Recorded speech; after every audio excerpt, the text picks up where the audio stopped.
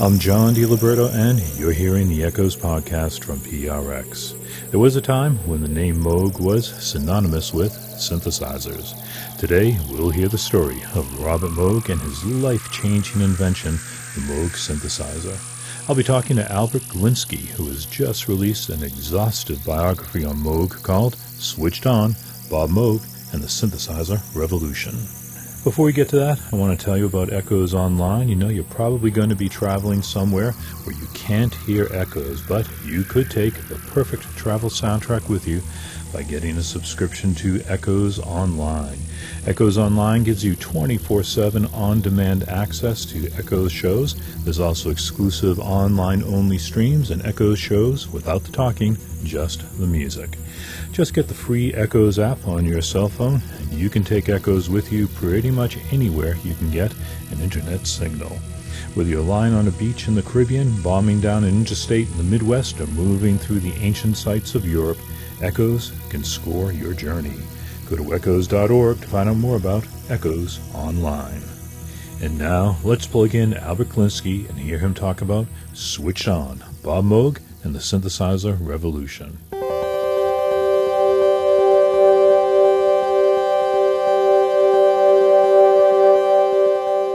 Electronic instruments are everywhere today. Even on your phone, you have more synthesizing capability than most synthesizers from 20 years ago. But in the 1960s, synthesizers were exotic, novel, and to some people, threatening instruments that also cost a lot of money. The man who brought synthesizers to the masses was Robert Moog. Albert Glinsky is a composer and author, and he has written a new biography of Moog called Switched On, Bob Moog and the Synthesizer Revolution.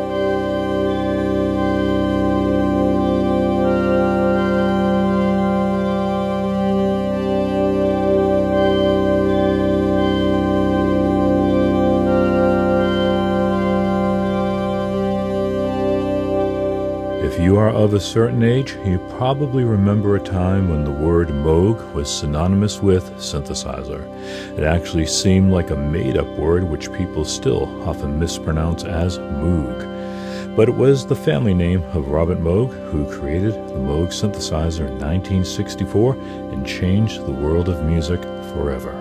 When we tend to think of Bob Moog and we think of the Moog synthesizer, most people, I think, sort of, oh, of course, you know, it's like IBM or Microsoft. It's a major brand, and so Bob Moog and his legacy must be a multi-million-dollar legacy, and he must have been very, very successful.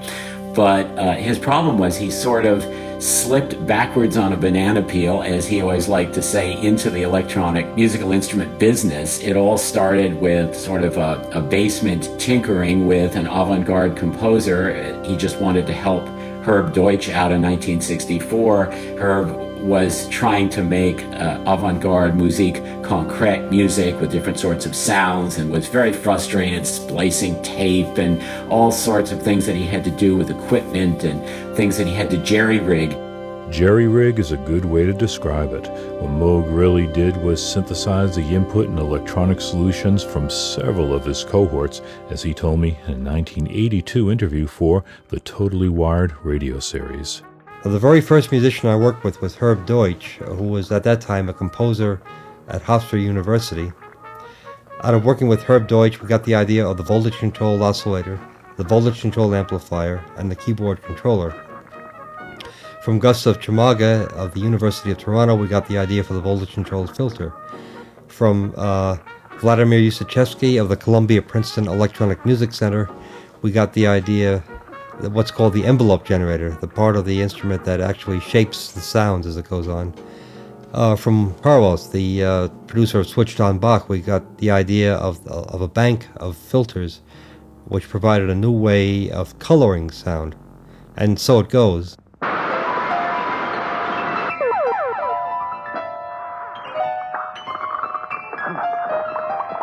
Modularity was the key to the Moog, with different components that could be stacked and patched together.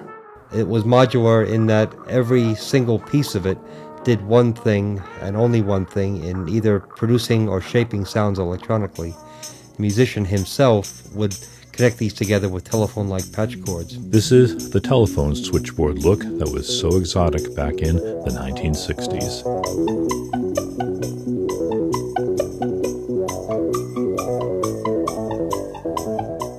Albert Glinsky documents the many iterations of the device that came to be known as the Moog synthesizer.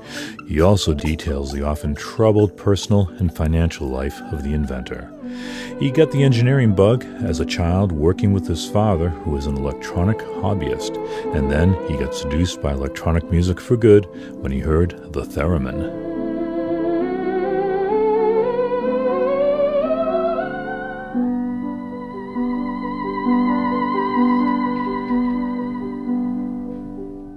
He was just fascinated by the idea that there was this instrument that you play without touching. You just move your hands on the electromagnetic fields and you can play this wailing, sort of soprano-like wordless voice and make music with it.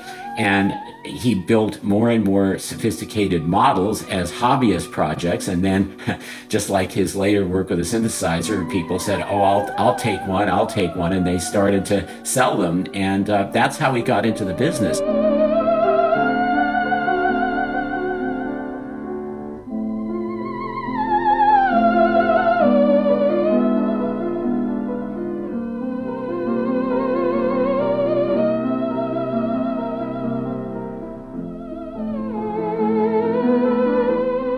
Bob Moog wasn't alone in creating an electronic instrument. While he worked away in Trumansburg, New York, Don Buchla was working in California on his Buchla system. For a time, they were perceived as competitive brands. Yes, there was a certain competition between Buchla and Moog. Buchla had claimed for years that he was ahead of Bob, and Bob himself was a little cowed by that, and I think sometimes even has said, you can see it in print in some places. Bob has said, yeah, Buchla was, likely ahead of me or something like that. And so I really investigated this, and no, I believe I can use that word, prove in my book that Buchla was an entire year behind Bob.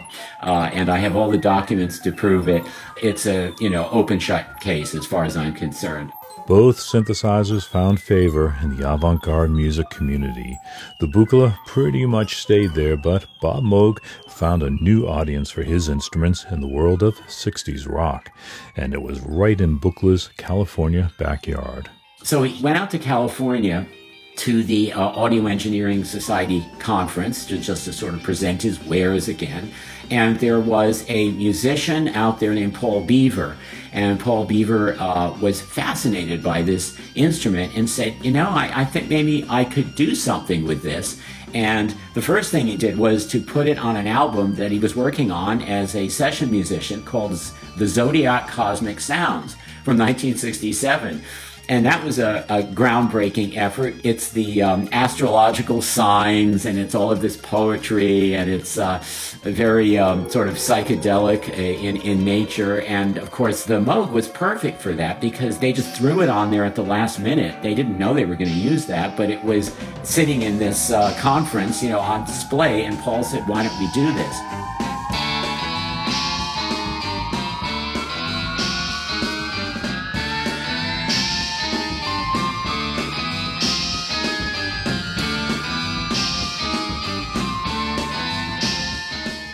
The Zodiac album sounded pretty cliched and corny in 1967, and it only got more so in the intervening years. But it opened up ears, and soon everyone from George Harrison to the Monkees to country icon Buck Owens had to have a Moog synthesizer. But the breakthrough came with the album Switched on Bach by Wendy Carlos. Switched on Bach definitely put the Moog synthesizer on the map. Absolutely. This was the first album to feature nothing but the Moog synthesizer in music that people could actually recognize, the music of Johann Sebastian Bach. And that was Wendy Carlos's whole idea in this was, okay, how about if we use the music of Bach, which is very friendly and a lot of people know it, and kind of choreograph the sounds now purely with a Moog synthesizer. And so when that album came out, it surprised even Wendy Carlos with its incredible popularity. And it went on not just the classical charts, where it stayed at #1 for a number of years, but it also went on to the pop charts, which was unheard of for a classical album.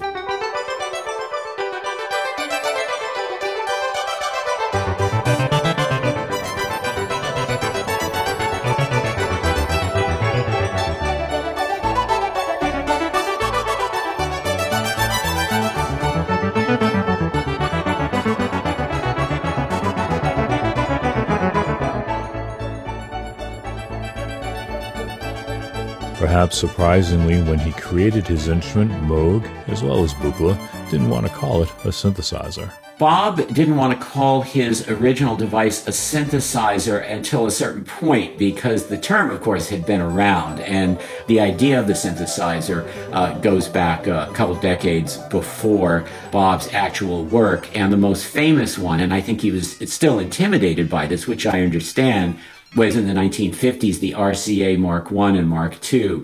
This was a ginormous instrument that filled half of a room, very, very sophisticated, but it almost needed an engineer to operate it, and it was a little too sophisticated for musicians.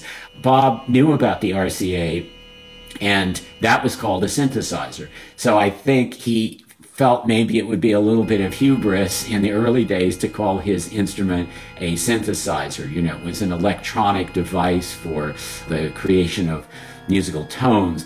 But he finally, in 1967, when he put together his first big catalog, that's when he said, okay, I'm going to use the word synthesizer. And it wasn't even on the cover of the catalog. He also didn't want to put a keyboard on the instrument. The situation with the early prototype Moog synthesizer was that Bob and Herb Deutsch were looking at this thing and trying to decide whether a keyboard would be the best controller for it, because it was, of course, completely unorthodox. And it was Vladimir Ussachevsky, definitely, who they consulted from Columbia University. And he was very much against the idea of a keyboard. And very early on, he said to Bob and Herb Deutsch, this classical avant-garde electronic music composer, don't put a keyboard on it, because then pop musicians are going to get hold of this thing and just make junk out of it. There was certainly a lot of pop junk made out of it, especially in the glut of switched-on albums.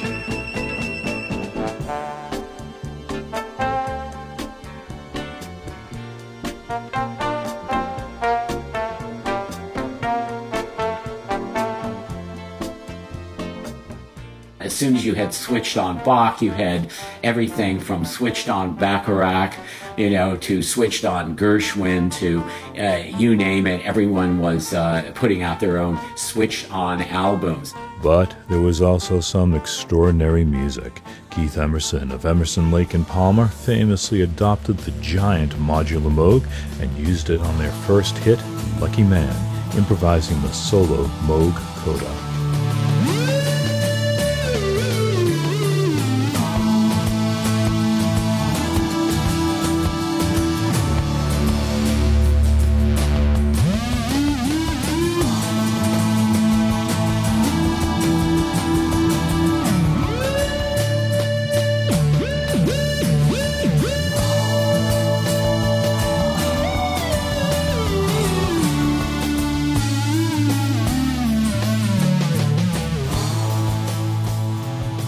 The Moog also helped birth electronic music out of Germany. The landmark albums by Klaus Schulze and Tangerine Dream all featured the modular Moog.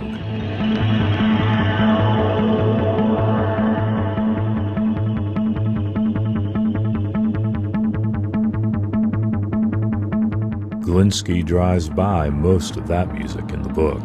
It was a mini Moog that was a high watermark of the Moog synthesizer. Bob Moog again in 1982. Well, the big switch that we made was in 1970 when we designed the Mini Moog. The Mini Moog is a direct derivative of the modular equipment, but it's designed without the ability to patch everything into everything else. But it's designed in a much smaller package so that a guy could actually carry it we had no idea that these people would actually take them on stage and tour with them. But pretty much anyone with a keyboard setup in the 1970s had one.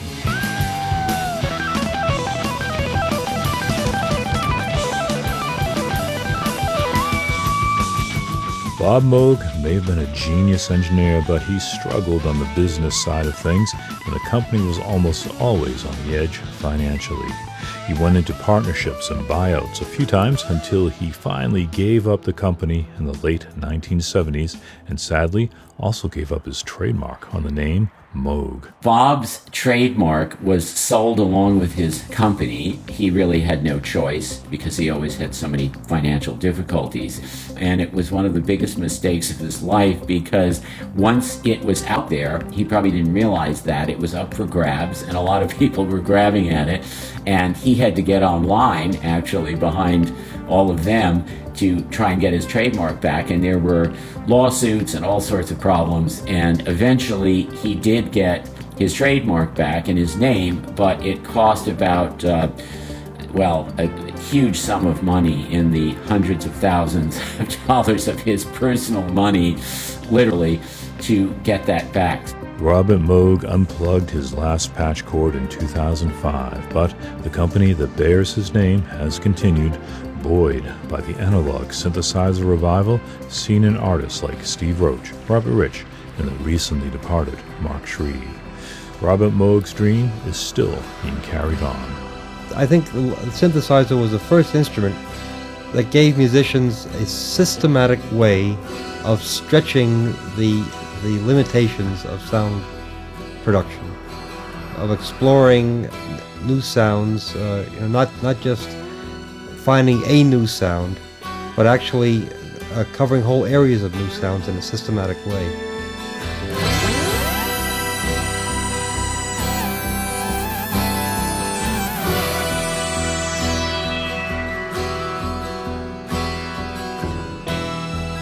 Albert Glinsky's biography, Switched On, Bob Moog and the Synthesizer Revolution, is out on Oxford University Press.